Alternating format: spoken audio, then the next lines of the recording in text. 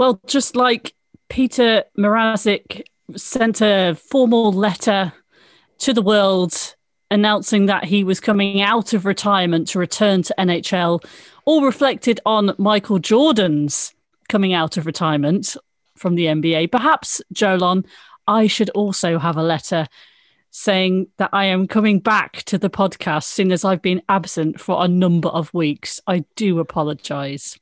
Well, I mean, I hope you've got a good excuse. That's all I can say. Because if you come up with some crap, then this is going to be no good. So you better come up with a good excuse. I've got a good one. Don't worry. Right, but we are here. Well, it's fine. Let me say we're here to talk about NHL. We're not here to talk about my personal life. But we have some very... Yeah, we will have some very important personal announcements, one of which involves a small animal. Unbelievably, that's not Claire's announcement either, which I cannot quite believe. No, but we are looking at what on earth is happening as we have less than 20 games for pretty much most of the teams now in the regular season. Who is in and who is out of the playoffs? We've got, a few days away from the trade deadline. Are we expecting these big moves? What on earth is going on at Vancouver Canucks? With COVID protocol absolutely on fire there. And just a bunch of surprises. Florida, Colorado on huge winning streaks and some surprises over in the West as we see Arizona in the playoff run with Minnesota, but St. Louis Blues just outside. What on earth is going to happen in this season? Let's play some music and let's get talking NHL.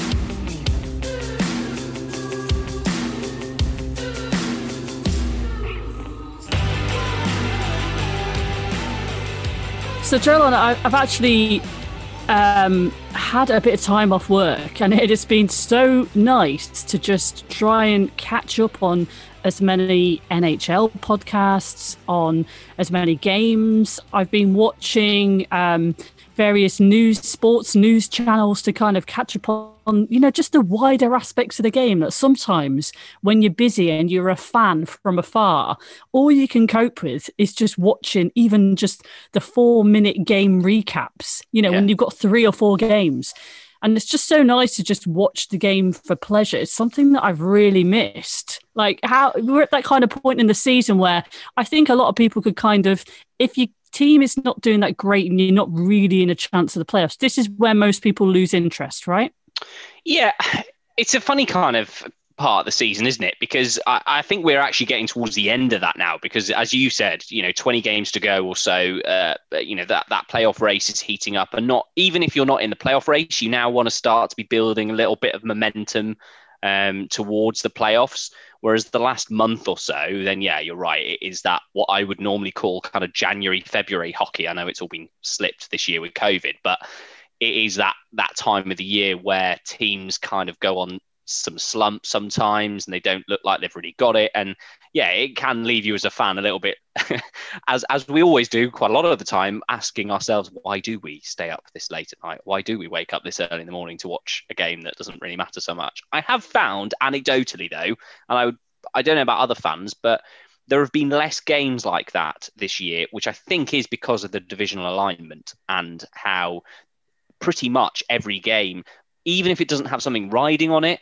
there's like mini little rivalries that are sparked up. And certainly in the Canadian division, the one I've obviously followed the most, there's every night the game kind of matters in some way or other. Whereas, for the Leafs, there'd always be that, trip out to Arizona or that trip to another team who they never really play ever. And it doesn't really matter hugely in the standings for either team. And that is one thing that I've really not missed about this season. It's been quite nice not having them. But yeah, all of that out of the way now, and it is trade deadline and playoffs. Here we come. Seems to be as well. Like there's quite a few different streaks going on. Like when people really lose, then they really lose. Like just looking at some of the streaks. Buffalo. I mean, goodness me. Los Angeles Kings are on a losing streak of 3 at the moment. St. Louis Blues are on 3. Then Colorado, also in the West, are on a winning streak of 5. Like, when you're really caning it, you're really caning it. And it also just seems like a tale of two halves, doesn't it? Because we're seeing like teams like Philadelphia Flyers, who were so full of promise and really kind of came out of nowhere towards the end of last season.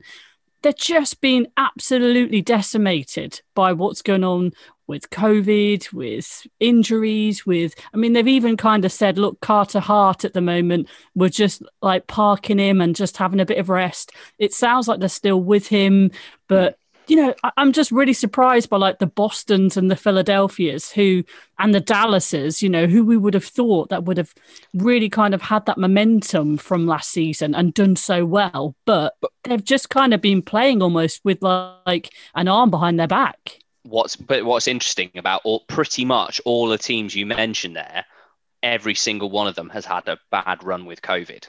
Yeah. And it's obviously, it plays such a huge part. It's one thing losing a player or two for a couple of games, but those teams you mentioned, Philadelphia, Buffalo, Dallas, those teams have had really, really bad bouts and kind of outbreaks amongst their teams.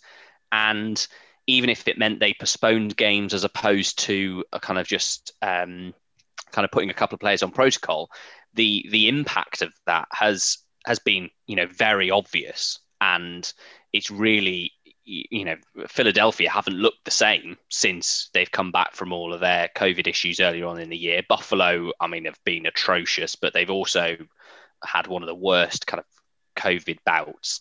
And even New Jersey, they were looking like a bit of an overachiever this year at one point. And then, COVID went through their ranks, and we're seeing this in Canada now as well, with the first kind of major outbreak amongst a Canadian team, which we'll, come on to talk about later in Vancouver. But, it wouldn't surprise me if that completely derails their season, because it really does sound like it hits some of these people very hard. And I think the momentum you lose, and also these are elite athletes who have to fine tune everything about their life to perform at the level that they do night in, night out. So one can only imagine what getting COVID would do to you. And having that in the middle of a season, a couple of players, and the proof is we've seen it with the results afterwards. And so I really think this year for those teams,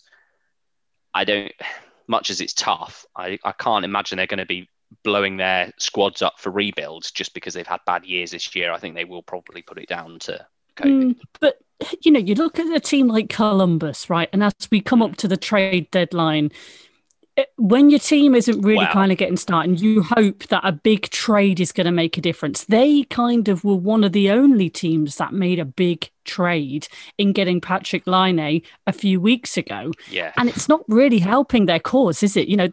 They played 40 games. That's some of the most games in the league right now. Yet they're sitting with 36 points. That's compared to Florida, top of the Central Division, with 56 points. They're on a losing streak of 3. And you kind of just think it must be so disappointing for Columbus fans, because here's a team that they almost had it. Then they did get to the playoffs, and then they did get to the playoffs, and then they had to make some big trades. And this season, it just feels like non-starter. Oh, well, yeah, I would say, the point I made earlier about those other teams does not apply to Columbus at all. And you're right to point them out, because they did make a big move earlier on in the year, and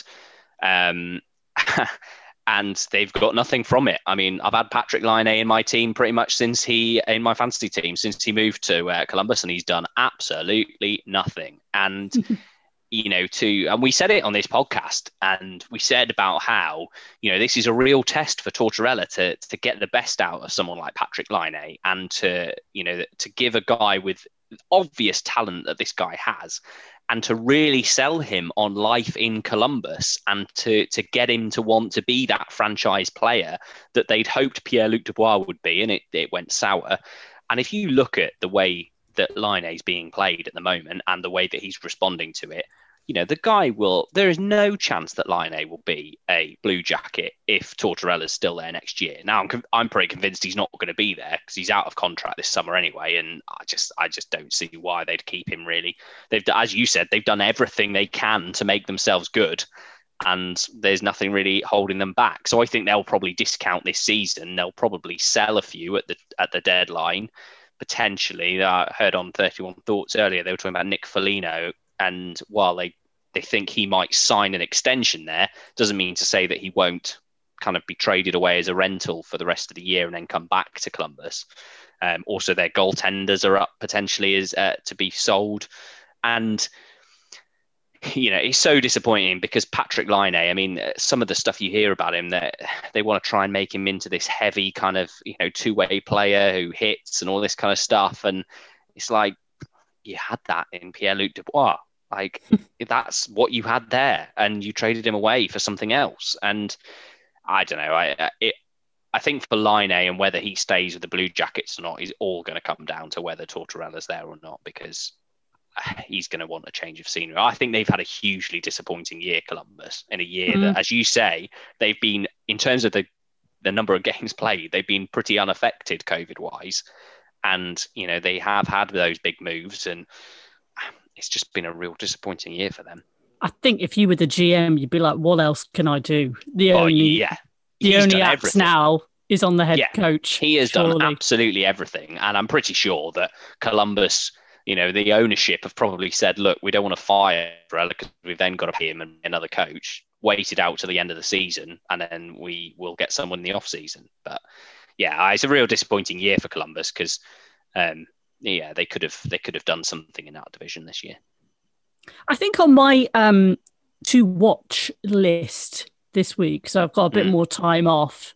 I am going to go and investigate. You don't do days off. Like, how are you coping with time off? I hit a wall. I was like, dude, I've done 3 months of like 7 days a week. I was like, I need some time. I didn't even have Christmas and New Year off. It was insane. So I'm like, nope, I got time to watch me some hockey now. Good. Florida. Good. I am intrigued about Florida, man. I'm like, what is going on there? I don't know. I haven't read about it. I haven't watched. I'm really looking forward to. What? Yeah. So the Central Division is one that I'm kind of like, what's going on there? But I think, one of the things, just listening to a lot of the stuff, you mentioned 31 Thoughts, the podcast. Oh my God, so good this week.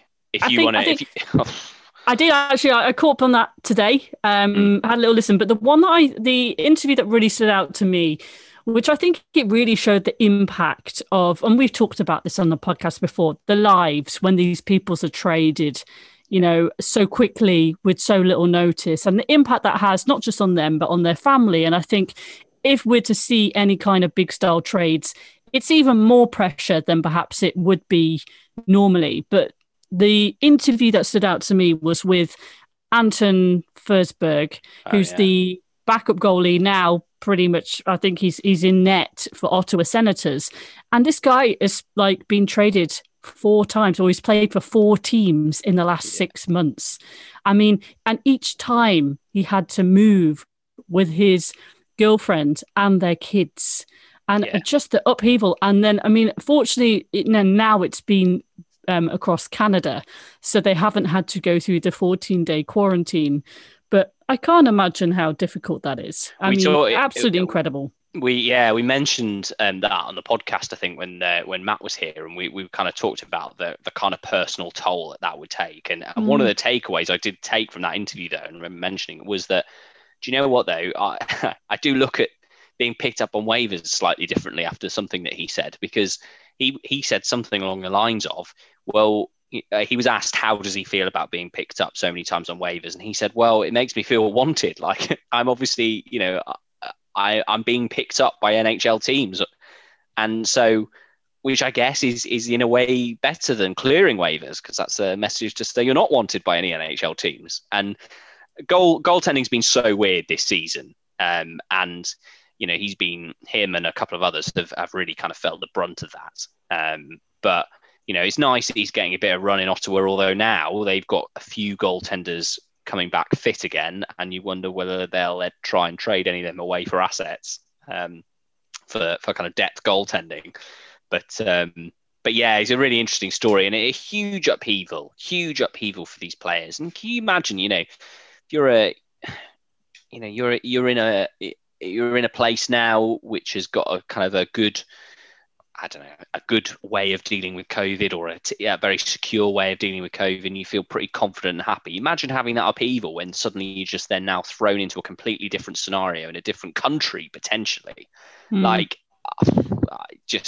really, really, really tough. But as somebody pointed out to me on Twitter when we were chatting about this the other week, they said, well, that is the game. Like, they know what they're doing, and you probably are paid. Let's say like the basic salary is like what, 795,000. You do. Hey, talking about goalies. So I mentioned at the very start of this podcast this press release that the Hurricanes put out, which was like kind of beefing up the return of Peter Mrazek.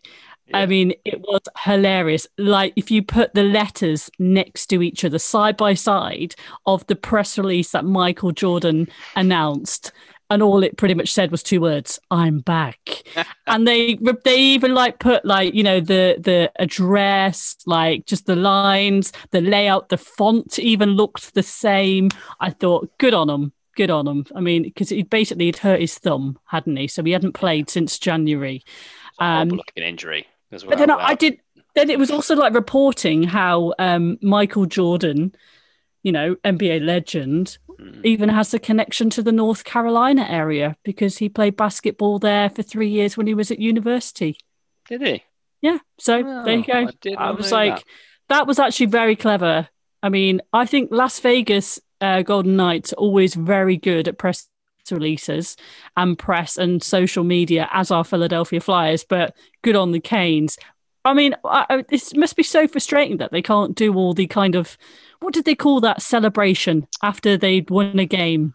Oh, God. The storm surge or whatever it was. Yeah. Carolina are a very good organisation for that kind of stuff. They're a good follow on Twitter, and like, they are very entertaining as an organisation. Yeah.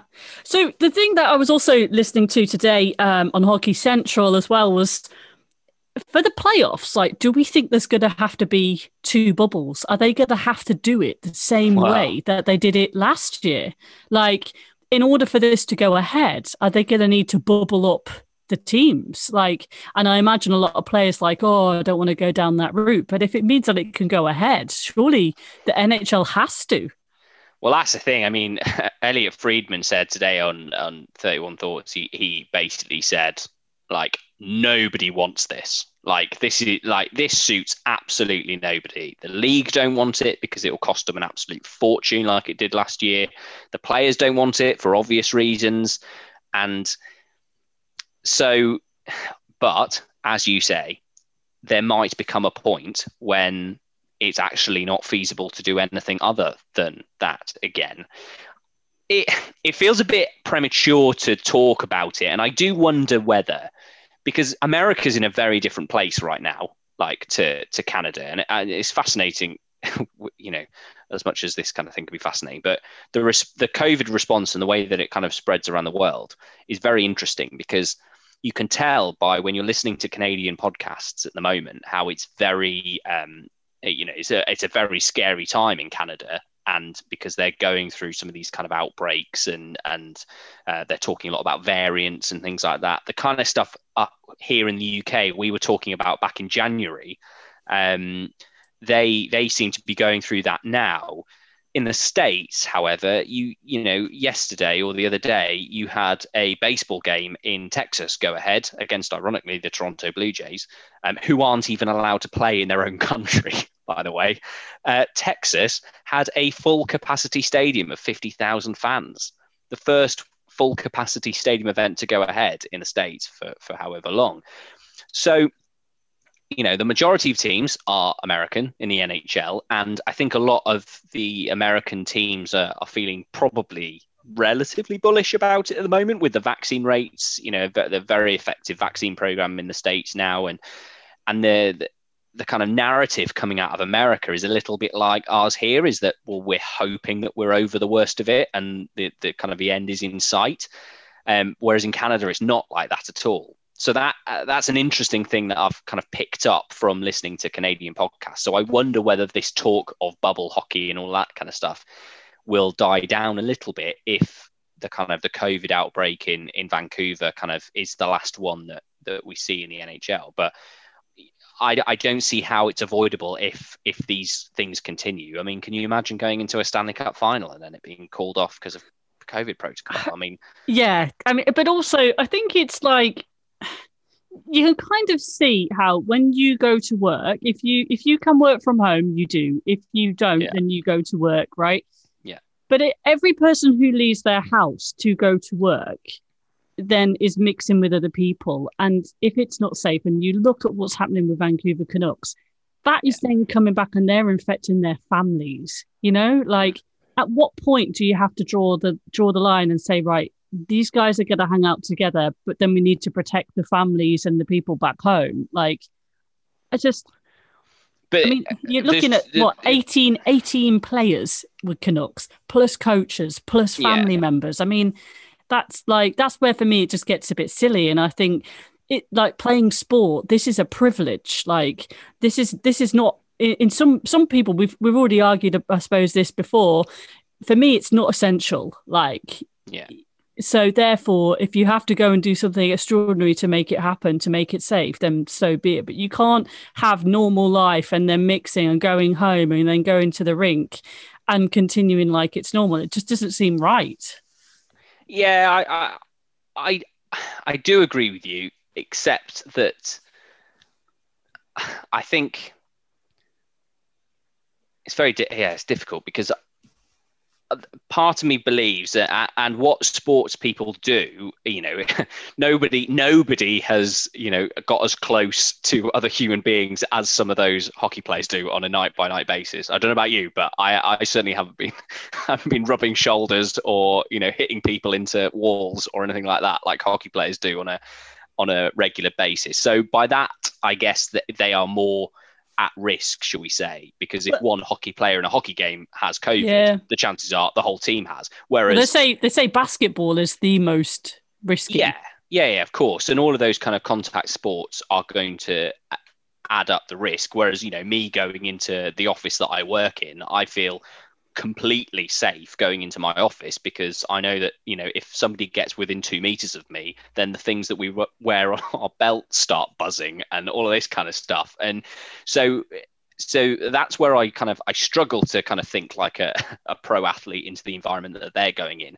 However, it's also not just about that, because there's a lot of people who are having to go into work now, and it has slightly changed now. More and more people are going back in. I mean, you look at America, and there's a lot. You know, there's some states that have declared that this is now, you know, back to normal. Everyone, this is but then Ontario, where Toronto is, are going into their third lockdown this week. Yeah, and they're going into the third lockdown, and I think it's difficult because players will be protected as much as they possibly can, and they are in very privileged positions. And of course, the safety of them and their families are absolutely top priority.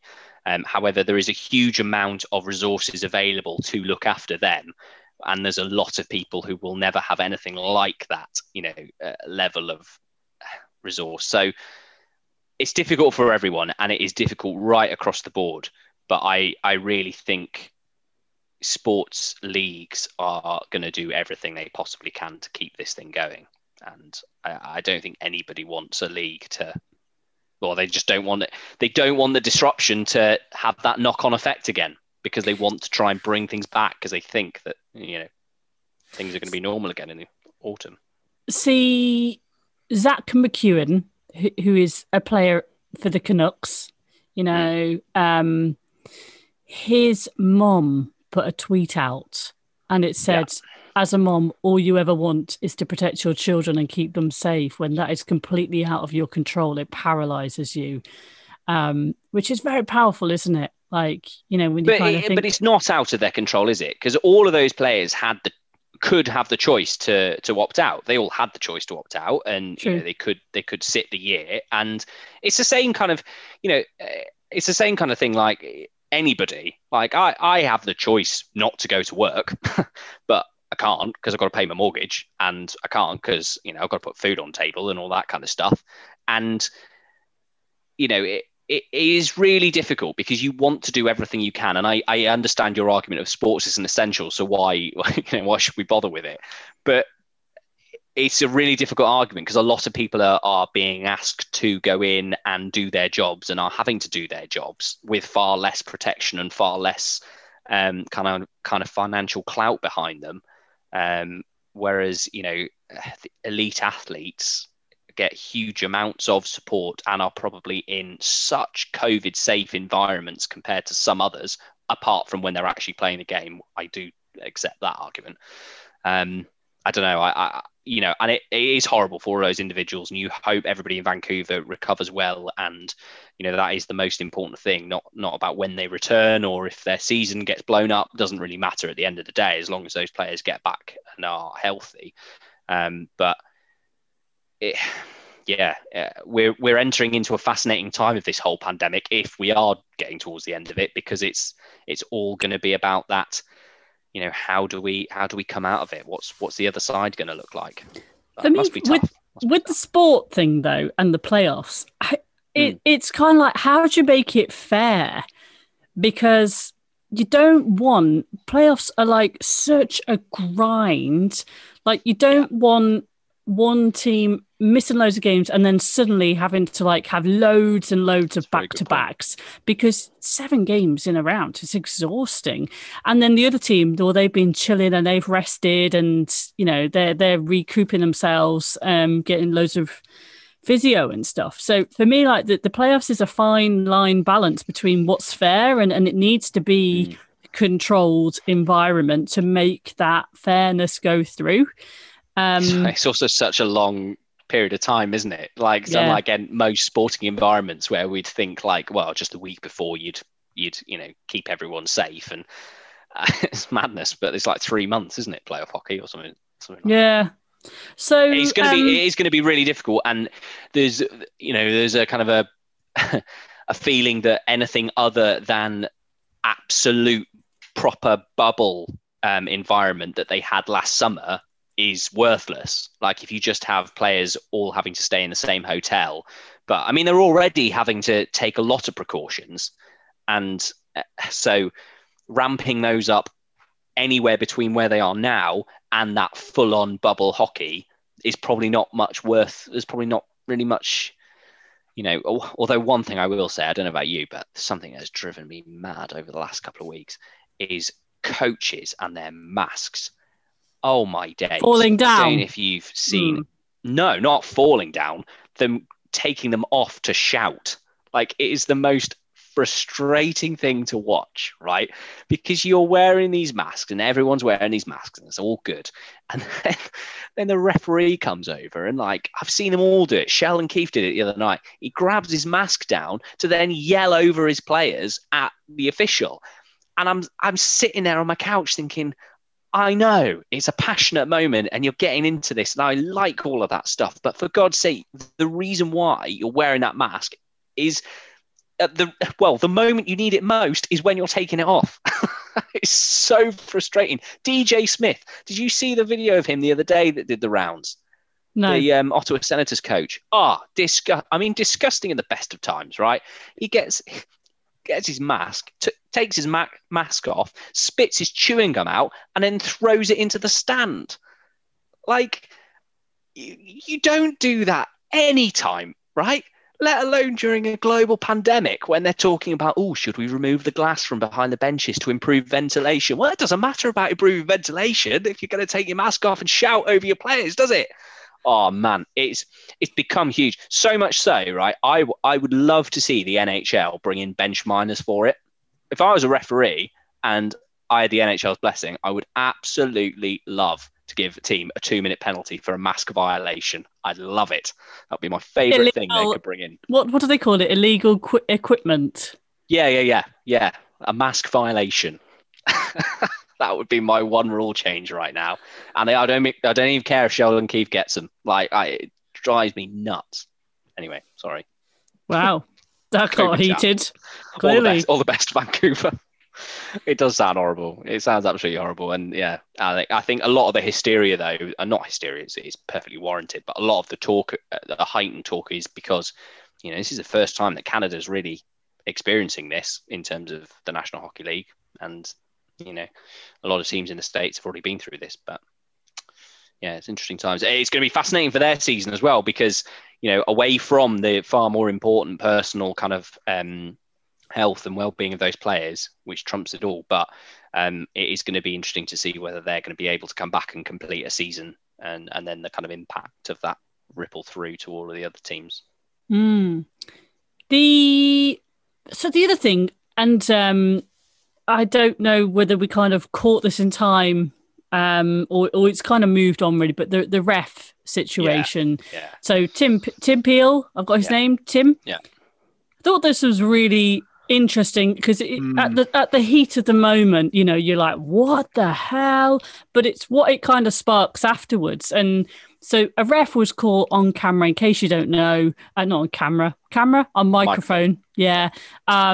Basically kind of saying, he needed to kind of even the scores out really and give a penalty to Nashville, I want to say. Yeah, basically his refereeing colleague went, what was that, to the other referee? And he said, no, it wasn't much of one, but I needed to give one to Nashville or whoever it was to even it out, he basically said. He said, I realised there was nothing there, but I needed to give them a penalty.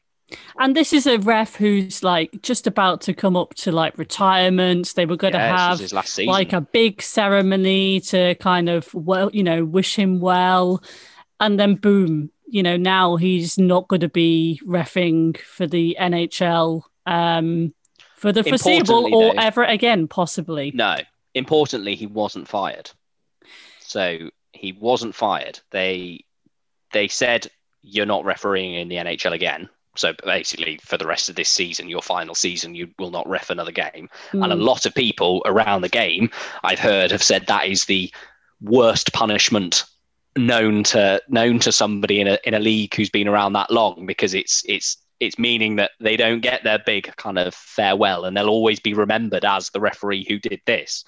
So the reputational damage is huge, but actually, financially and all of that kind of stuff, he faced no kind of sanctions. I think what was interesting as this kind of evolved was the issues that this kind of touched upon. Yeah.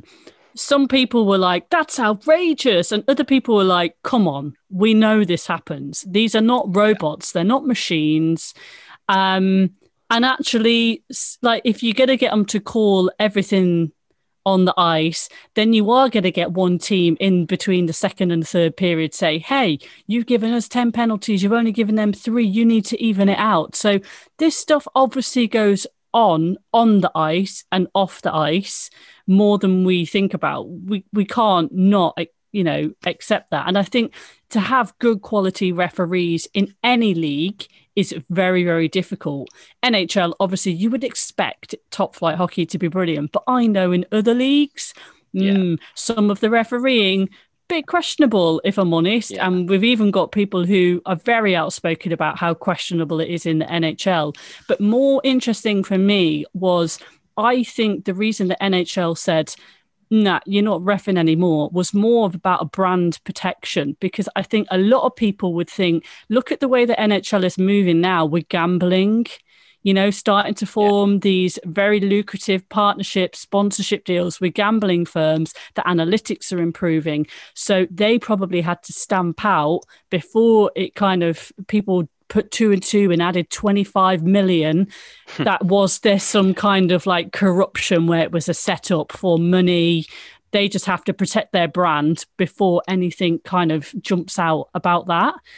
Yeah. I think so anyway. I know, and I think you're right, and I think the the interesting thing with gambling is, of course, that you're then meaning that by managing the game, you become the kind of person who is deciding on events that have money riding on it, and it will make if you could ever get kind of a bet on, the differential between penalties between two sides, I mean, I'd be betting on one or below every single game now, just because that's how it's done. So yeah, I think you're spot on, and I think the league knows, and it's probably why he wasn't kind of punished in any way individually, other than kind of reputational wise, and kind of brushing him under the carpet for the rest of the season.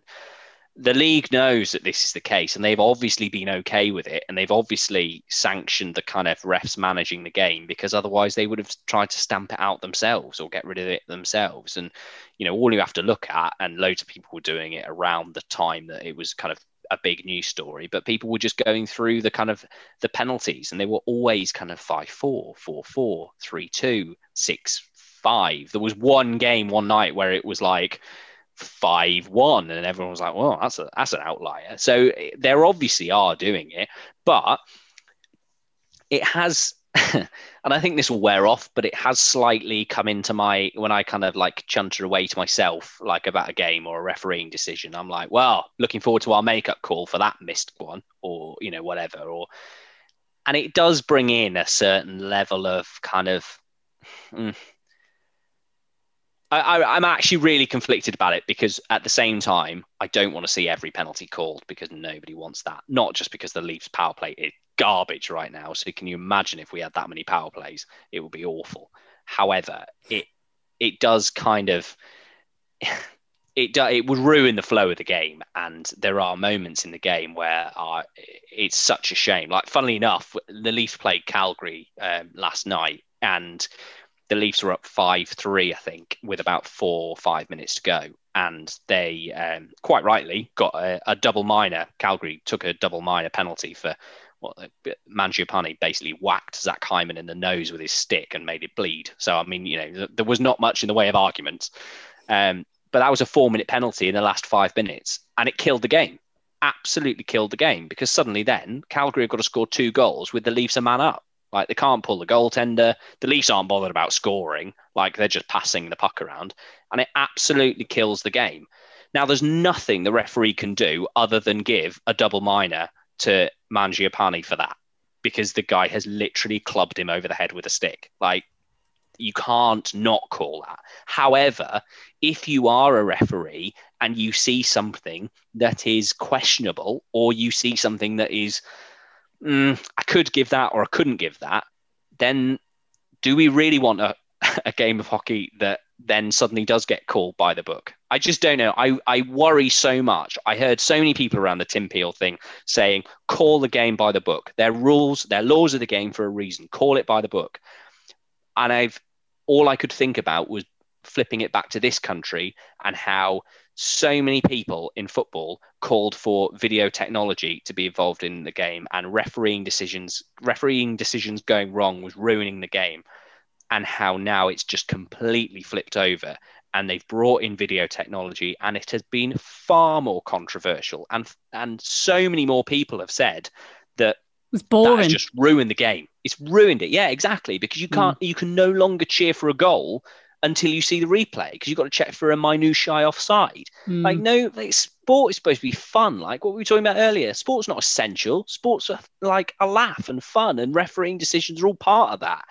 So actually, I did a full 360 on my opinion on Tim Peel. It would have been quite interesting, because if we'd have done a podcast the week after that had happened, I'd have probably been like, yeah, call the book.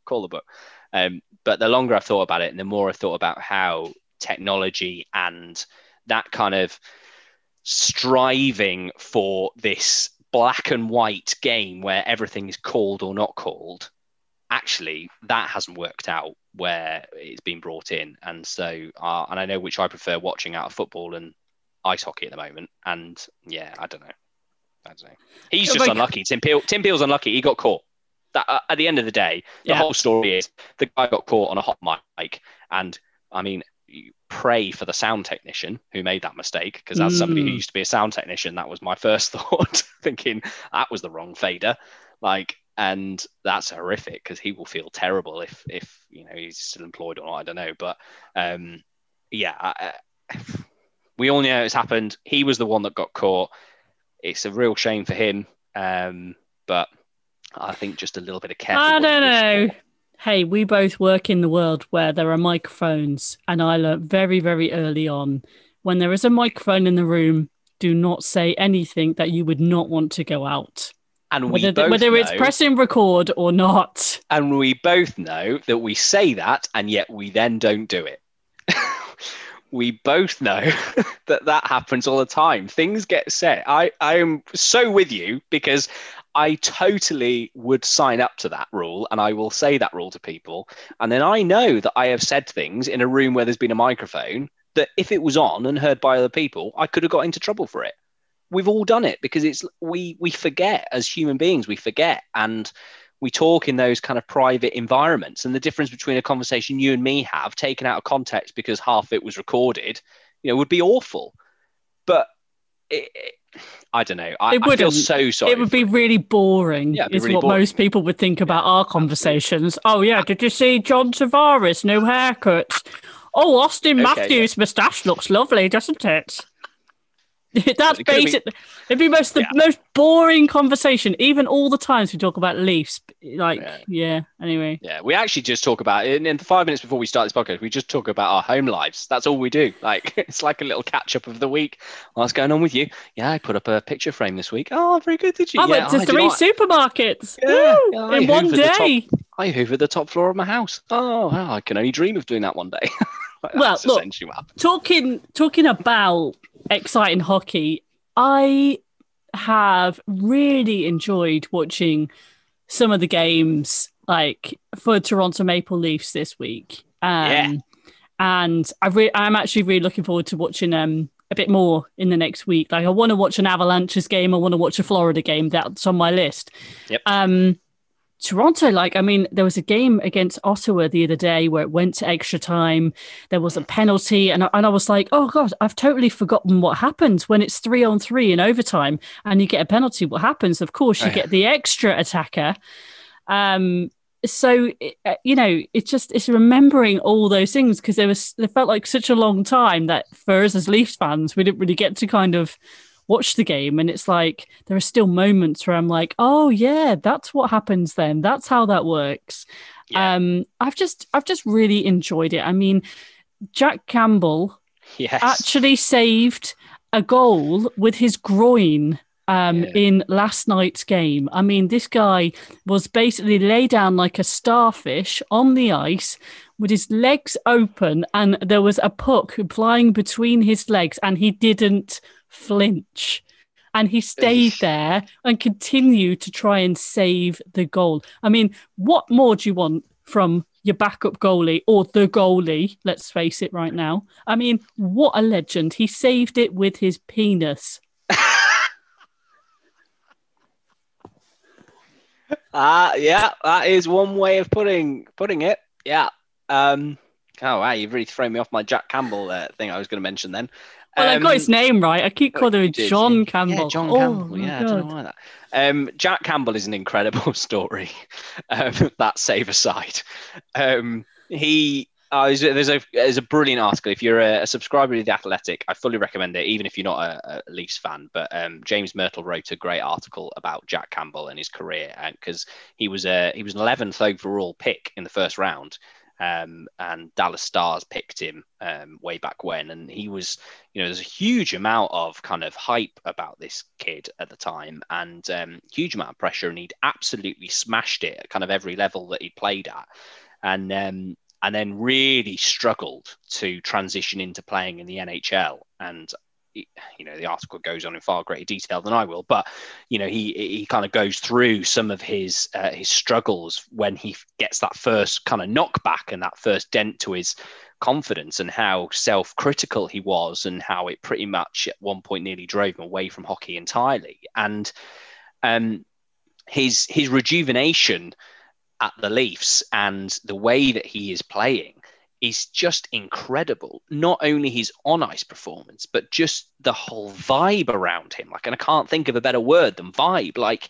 He just has this unbelievable kind of positive energy that everybody keeps talking about. You see it every game with his kind of tapping his defenders on the kind of pads every time that he makes a save, or every time that they do something. And there always seems to me, I don't know about you, Claire, but when I watch hockey, the skaters and the goalies always seem quite separate, even on the same team. Like, you can really tell that the goaltenders are in their own little world a lot of the time, and that's obviously how they do it. Like, Freddie's a great example of that. Like, you watch him and gives nothing away, like gives absolutely nothing away. And you can see that the skaters kind of respect that in goaltenders because they very rarely ever interact. And, it's very rare to see a goaltender do much other than sometimes when they skate over during TV timeouts, but they usually then talk to the backup. Like, Yeah. And there's a kind of I don't know, there's a like little goaltending union that happens. Jack Campbell, though, it's completely different. I mean, you got pictures of him the other day, like winking at Justin Hall, like all this kind of crazy stuff. The guy, I don't know, he comes across a bit of like almost like a competition winner. It's like he just loves being there. The thing that I think that we miss out on as fans from afar is quite often we don't get to watch the warm-up, the anthem, the in-between period analysis, right? But even more so when you're not at a game, you don't get to see the little quirks of how the warm-up works, right? And that's where you truly get to see how a goalie is, because quite a lot of goalies will run the warm-up like it needs to be a certain way. Like they can get they love loads of shots at them, or they don't, or they like it in a certain order, in a certain way. And I think those little things are what you kind of miss out on. And then, with the TV timeouts, we're not getting to see those interactions that might be happening. You know what I mean? Like, actually, there might be more conversations with goalies between the players that we don't get to see. But when they're on ice and the game's on, they're in their zone.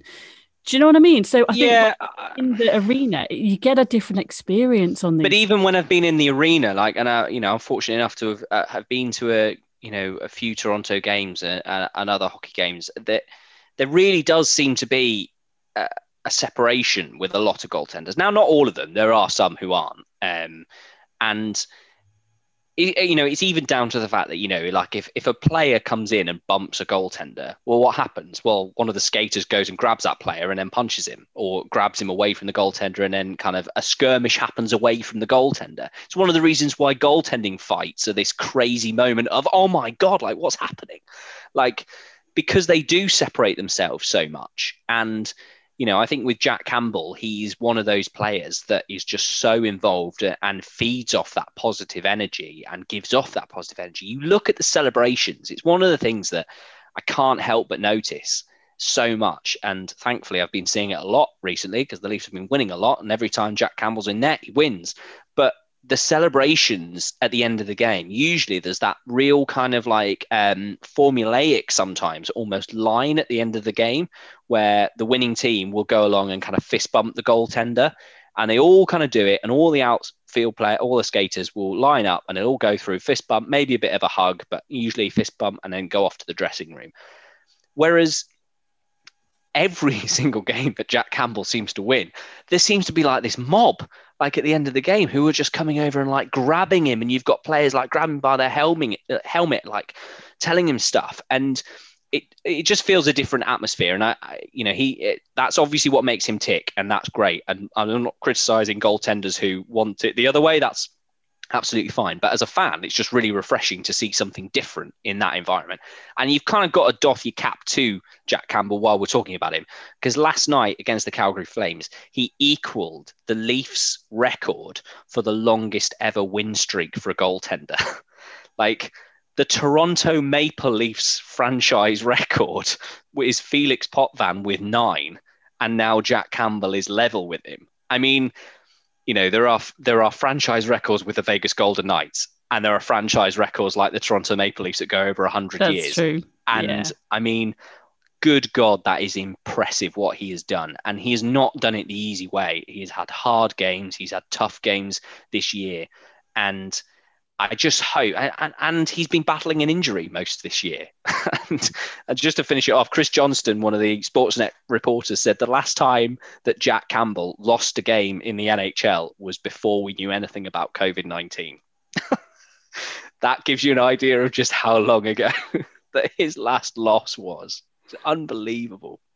I think it's also it's the goalie, the backup goalie position is always an interesting one. You know, we've talked before, haven't we, about almost like the disparity, like the gap is growing bigger between number one and number two, and we always wonder, why do they not get paid more? Why are there not more goalie tandems? Is that the way we're going to go?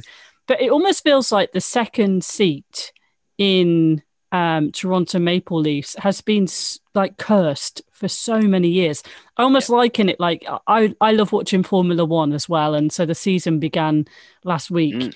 And the second seat in the Red Bull team is always cursed at the moment as well. And I was kind of like, wow, these guys should be friends or something. Like it's a bit of a club, isn't there? Like how to break the curse. And it does slightly feel like in this situation with Jack Campbell, that's great. And when we look at some of the other like the second goalies, Dallas Stars, backup goalie, Kudobin, Robin Lehner,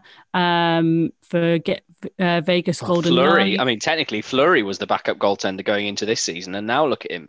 Jordan Binnington was a backup goalie, wasn't he? For St. Louis Blues. So it's I think it's really interesting. And as you say, like the role that these guys, and Anton Forsberg, who we mentioned before, backup goalie, move. It's almost like kind of that second seat is so fascinating of what happens. So as we should probably mention like the trade deadline and all that kind of stuff, because that's going to come up on Monday, and we probably shouldn't give it too much chat because we'll go very next week. Yeah, it's all going to go very out of date. However, as a Leafs fan, I'm quite interested, Claire, to understand where you are with this. What would you want Kyle Dubas to do right now? Is there anything that you think that the Leafs need to do? Bear in mind, top of the North Division, on a very good run. Got a garbage power play, but hopefully that'll come good.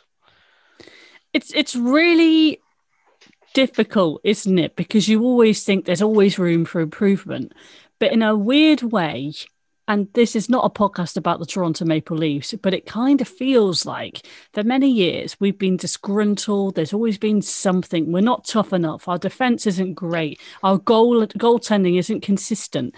And it feels like we've got we've got all the different parts now. And I don't know if it's the maturity. I don't know if it, like we've heard about the different personalities, the veterans, some of the lines are coming together. We've kind of come through where people like Austin Matthews, Mitch Marner, they're starting to mature into the game now. They're like a good set of plums that have been on your kitchen window for over a week. They're starting to ripen.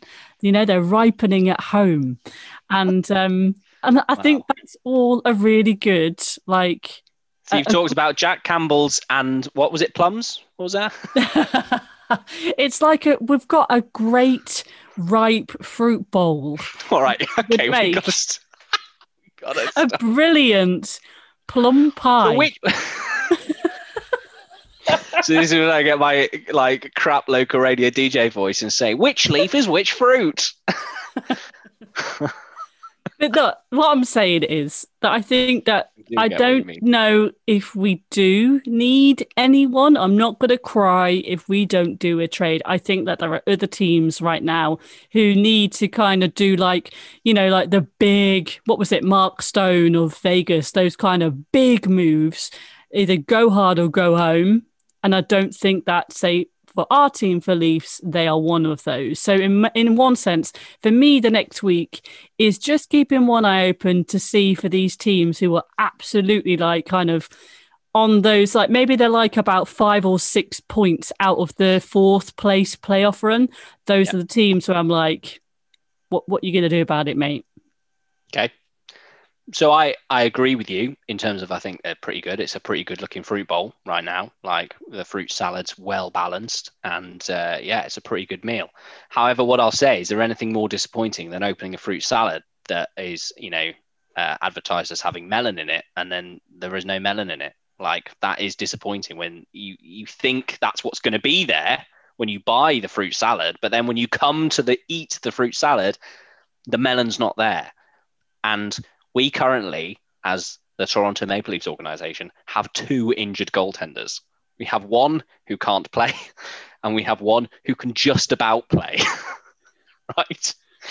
And I don't want to get to the playoffs and not have any melons, i.e. goaltenders, in place. And I do not want to see Michael Hutchinson playing, who is a right melon. No, I'm joking. I'm going to stop with the fruit analogy now. But I think Kyle Dubas has done an incredible job. When you think back to the trades that this guy has brought in, the likes of Jack Campbell, what a player to bring in a trade. Alex Galchenyuk, he basically picked him up for nothing. And the guy is now answering all our top 6 forwards' needs. And not only that, he's bringing the best out of Nylander and Tavares. Like, this is the player that we really wanted at the trade deadline. Kyle Dubas just went out sneakily and just got him in early. Fantastic. But I do not want to be like Colorado last year and putting out Michael Hutchinson. No offense to you, Michael. You've actually done pretty well for us this year, but I do not want to see him in the goal crease for the Maple Leafs this year. I do not understand how, as Kyle Dubas, you do not go out and get some kind of goaltending depth this year. Because why wouldn't you? Because if Campbell and Anderson are both out in the playoffs for a game, is anybody surprised right now? Does he have any kind of argument of, well, we can't mitigate for everything? This is a known thing. Now, GMs know way more than fans do about their teams and all of that kind of stuff. And most of the time, I will quite happily sit back and say, you know better. I may shout and scream and disagree, but you know better. And Kyle Dubas has known better for many, many, many more years than I have. However, please sign a goaltender. I do not want to be Colorado next year. I don't think they'll be the only one. I think this trade deadline could be an interesting one. We know the goalie market is pretty hot. So will we see a few swaps? Will Anton Forsberg make a 5th team? I don't want Anton Forsberg, whatever his name is. That's not the level I'm looking at. I'm looking at your all marks. I want your all marks from Buffalo. I want your Korpisalo or your Merzlikins in Columbus. Like, come on, give me some good names. I want this team. This Leafs team needs to be stacked going into the playoffs. Wow. Anyway, well, next week we will be talking about. Yeah, and I'll be saying, I can't believe Hutchinson's going to lead us into the playoffs. Oh my god. One interesting thing though at the moment is Taylor Hall, the guy who we have to talk about at every single trade deadline or summer. He's being healthy scratched from the Buffalo Sabres. So that would suggest that a trade is on the cards, or at least they are certainly kind of getting closer to that. Kyle Palmieri as well, New Jersey Devils over the weekend, was healthy scratched too. So we're just starting to see the kind of players who, and it doesn't mean they will necessarily go, it just means that they don't want them to get injured and they're protecting their assets. But we're now getting to that point where we are starting to see, and with the quarantine and all that kind of stuff, even though that has now gone down to 7 days between the States and Canada, you would imagine those Canadian teams are going to be keen to get something done this week as opposed to going into the weekend and trade deadline day itself, because there is still 7 days quarantine. I love it. Well, look, we need to wrap up because frankly I can smell my tea. It smells really great. Oh well, we first of all need to say congratulations. Yeah. We need to mention that. Go on. Two things that we need to mention, isn't there? Yeah, Eric Staal scoring for Montreal on his debut. Yeah, that was one.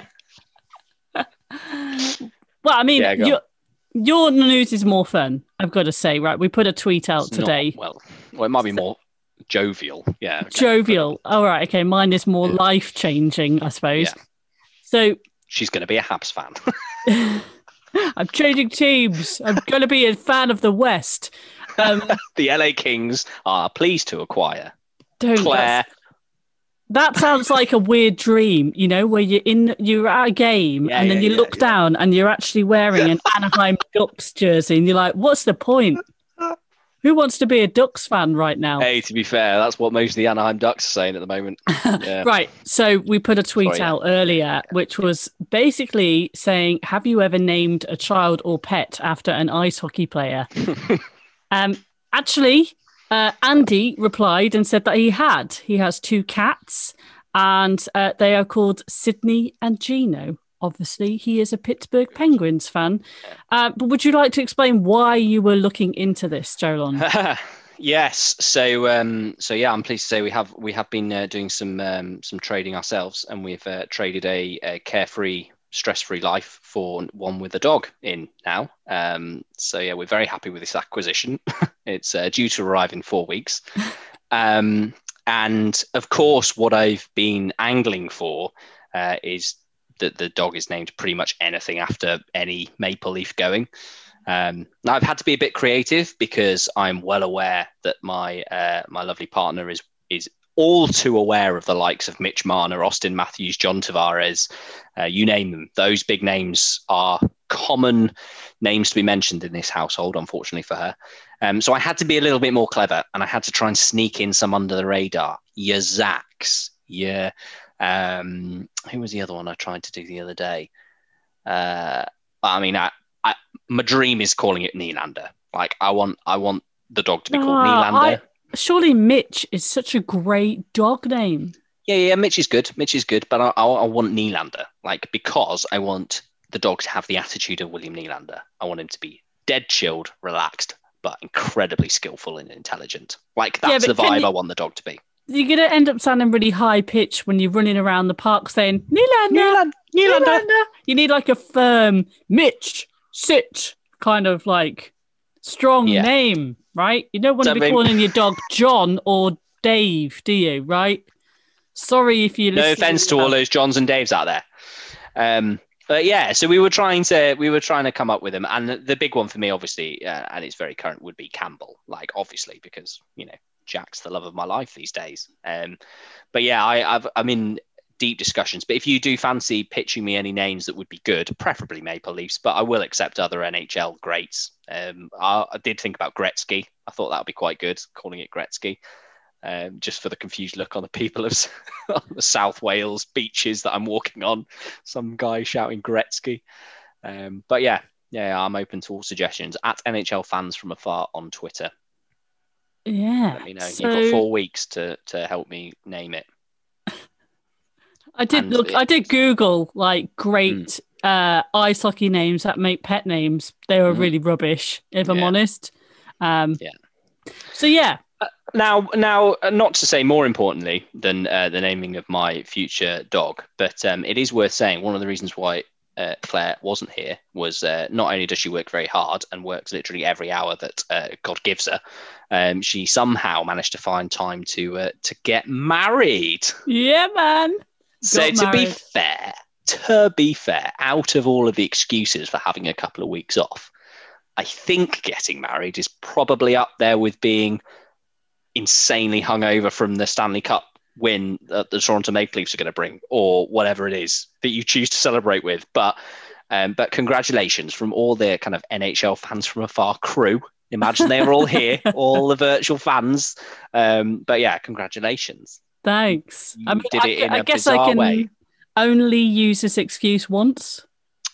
Well, no, you can get married as many times as you want, but I might start asking for receipts after 2 and 3. You have to get divorced in between. Yeah, exactly. That, right?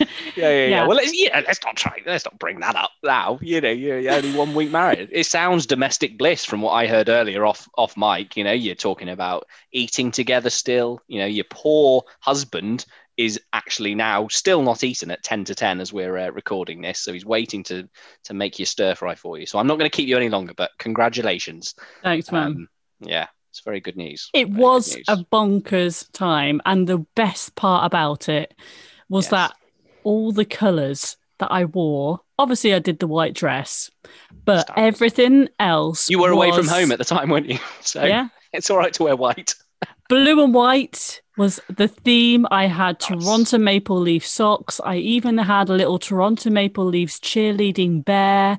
My flowers were blue and white. The florist who made my dried flowers even Googled and watched part of a game of Toronto Maple Leafs to make sure she got the blue just right. I mean, come on. Superb. That's what dreams are made out of. Next, now the best honeymoon present will be that the Leafs make it past round 1 of the playoffs. Let's not go too crazy, right? Is that all you're going for? Not go too crazy. In the meantime, I'm getting married next year, and I want my honeymoon present from the Leafs to be that the Leafs become a juggernaut and a dynasty in the league. I want them to win like 3 Stanley Cups in a row. You just want them to win a round. And that's how me and Jolon are so different, where I am a pessimist and a realist, and he is an absolute ludicrous dreamer. But Somehow. I'm going to have my tea. Yeah. I'm going to watch some Florida and some Colorado games this week. Jolon's going to name his dog, and the trade deadline is going to wrap up. So that's what we'll be kicking off next week. Share your thoughts at NHL Come on, Austin. Fans from Come on, afar. Austin. Sit, Austin. Sit. Or you can email us nhlfansfromafar@gmail.com. Have a great week. Enjoy the hockey. Bye. A bit.